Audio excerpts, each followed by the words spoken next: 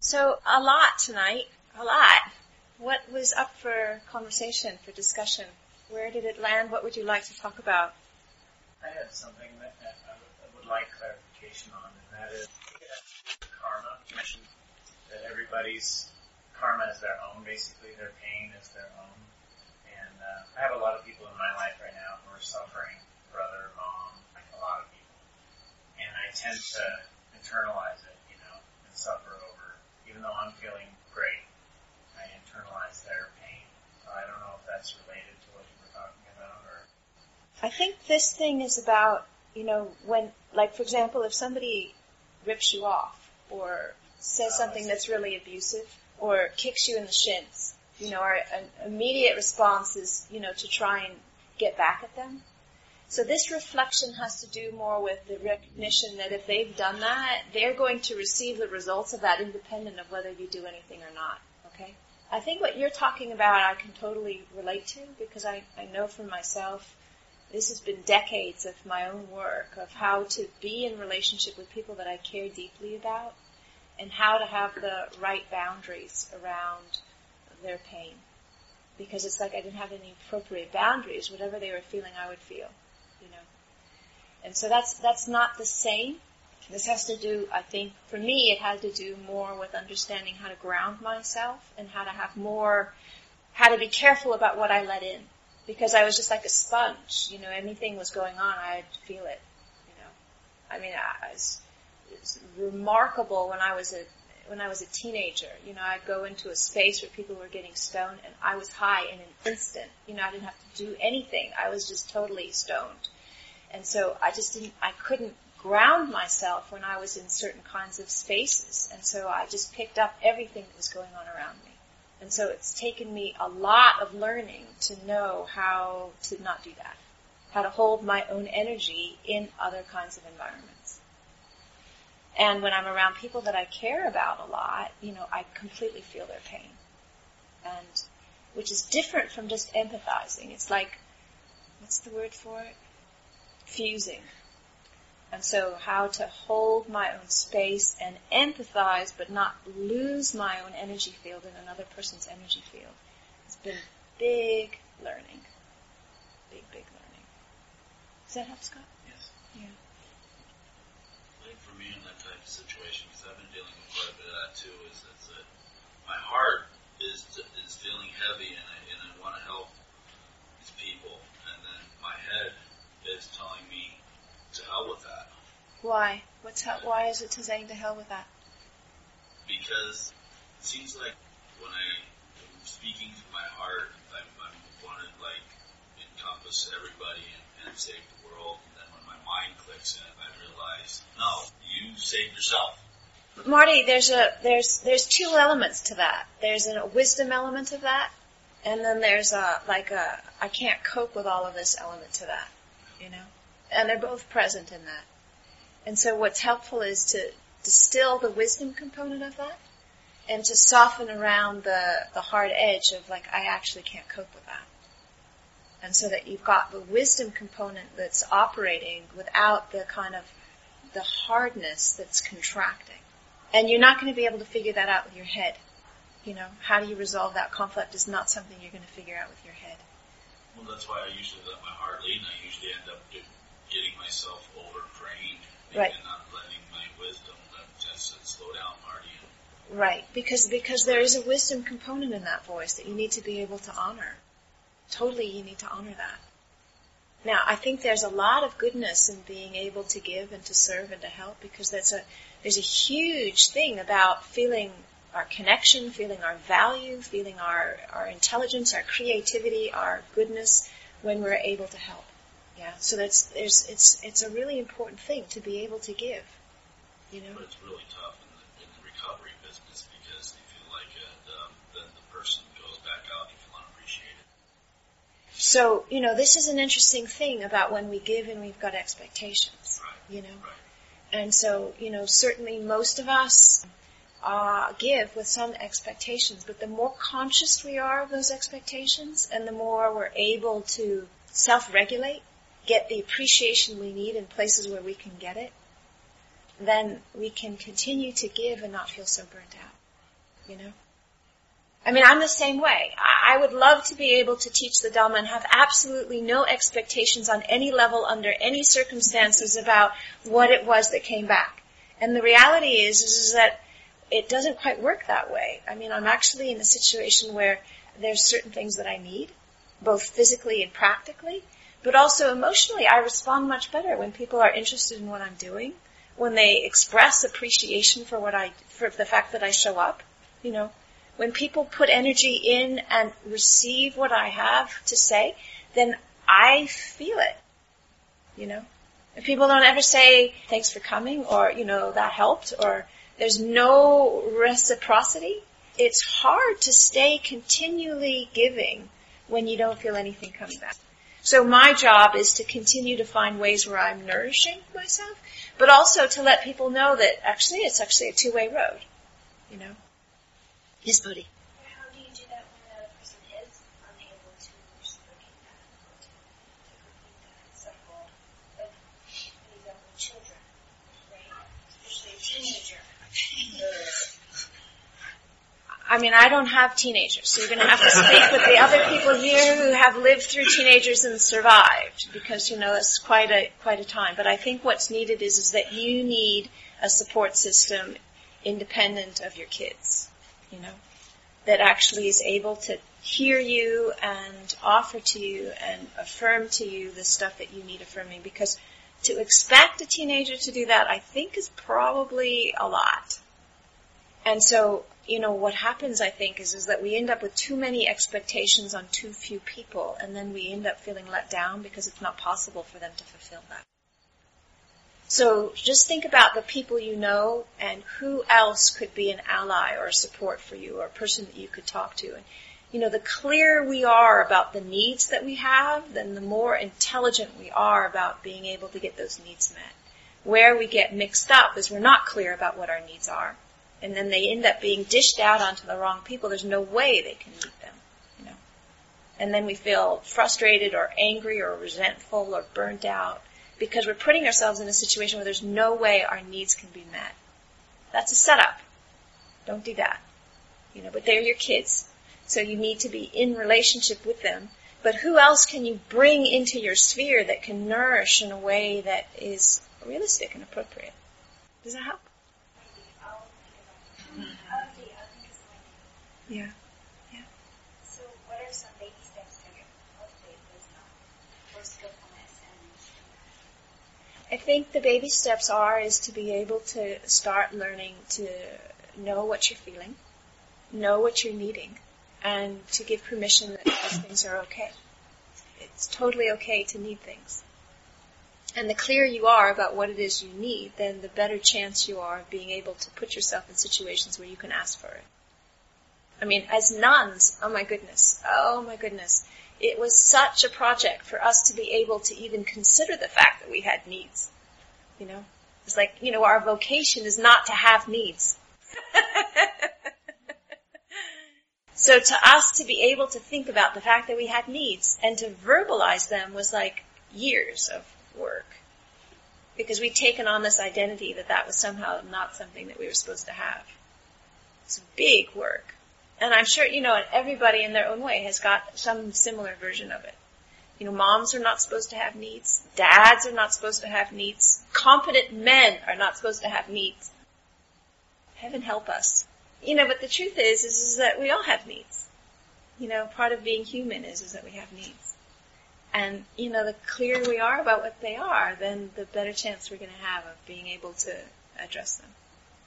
I keep going back to the glass of water and the syrup, and how, whether it's pleasant or unpleasant, it's just a certain flavor of life. And the water, a glass of water, is actually like myself, realizing that these other flavors are just flavors, and pleasant or unpleasant, they're not there forever, and try to stay in a glass of water. I mean, the flavors of pleasant and unpleasant are going to arise, and they'll shift, you know. So one day you're going to think cigarettes is lovely, and the next day cigarettes are gross, okay? So pleasant and unpleasant changes even with the same object, okay? It depends on, you know, a whole variety of things that happens as to how you feel something is pleasant and how you feel something is unpleasant. But it's great to see that pleasant and unpleasant arises. Pleasant and unpleasant is not fixed into the object. And pleasant and unpleasant changes. And that who you are is not those qualities. It's something else. That is amazing. I mean, even to think like that is amazing. Because it opens up a kind of whole huge vastness of, well, if I'm not pleasant and unpleasant, and I'm not my body, and I'm not the things that I think, what am I? Just a glass of water. So the shit and the stories and the drama and the whatevers is because of not right relationship to the syrups, basically. That's all. I need it simply put to me sometimes like that. But it makes so much sense. Yeah. It still makes vast amount of sense. Yeah. But it's right. It's simplicity. Right. And so then, it's like, all right, so we didn't have right relationship with the syrups, so we can develop right relationship with the syrups. But that doesn't mean that the water is somehow wrong or bad or spoiled or tainted or unredeemable. The water is totally fine. It always has been fine. It's clear. It's pure. And unflavored. And that's not usually the way we think about ourselves. We think, I'm a this, I'm a that, I'm a hopeless thing. I'm a not a hopeless thing. I've got thousands of hours of meditation I've got to do before I'm going to be able to understand anything. We conceive of ourselves as a syrup, not as a glass of water. Yes? So does that mean that you want to form a relationship to aversion and desire, to some degree? I think what's coming up for me, and the reason why I ask this, is that I find that I try not to go into aversion and desire. That for me, that there's some place in trying to be neutral, and then all of a sudden neutral kind of turns into numb, as like a sense of overwhelm. Like, okay, I'm gonna be neutral because I don't want to avoid these other things. And then all of a sudden it's like, oh, it's too much. So what can happen for us, particularly when we pick up the idea of non-harm, is that we form a view about what that means. And what we think non-harming means is that we're not allowed to feel angry. We're not allowed to feel desire. And so rather than feel anger, we shut anger out. And we shut desire out. Well, one of the things about anger, which is really important to know, is that anger has two qualities to it. One is an incredibly protective quality that helps establishes clear boundaries. It's really useful. And the other quality of anger is the intent to harm, to hurt, to humiliate, to put down. Okay?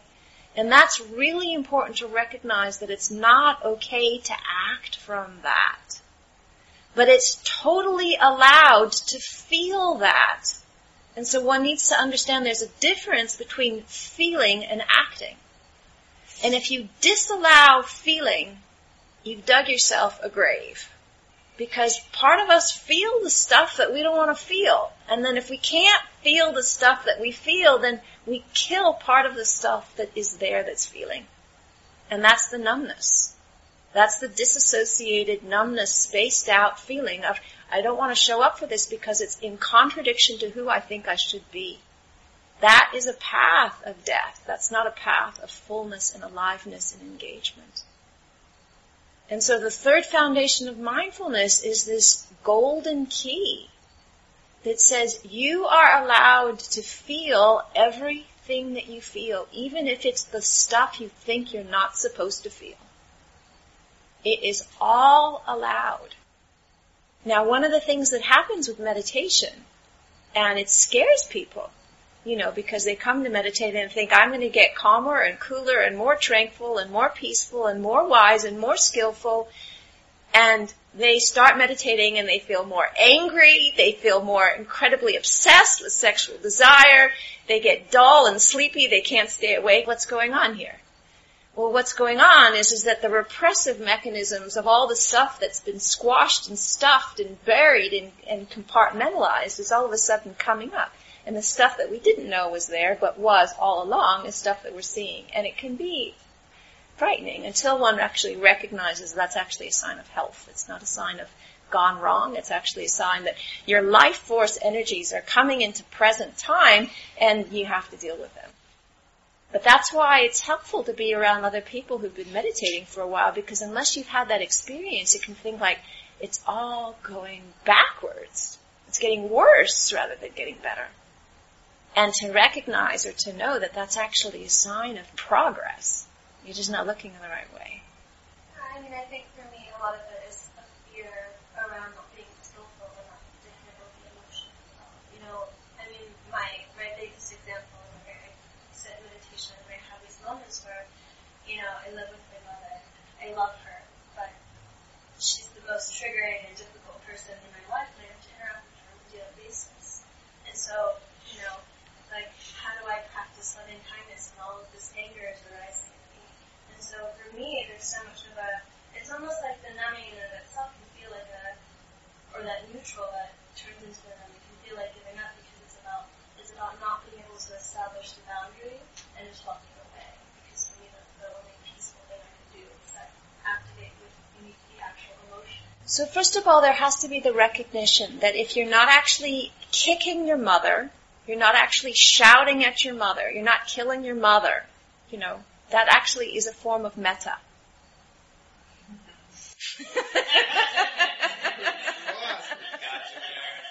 So you don't need to be oozing loving kindness and have your thoughts absolutely crystal clear. This is the divine form of Mother Incarnate.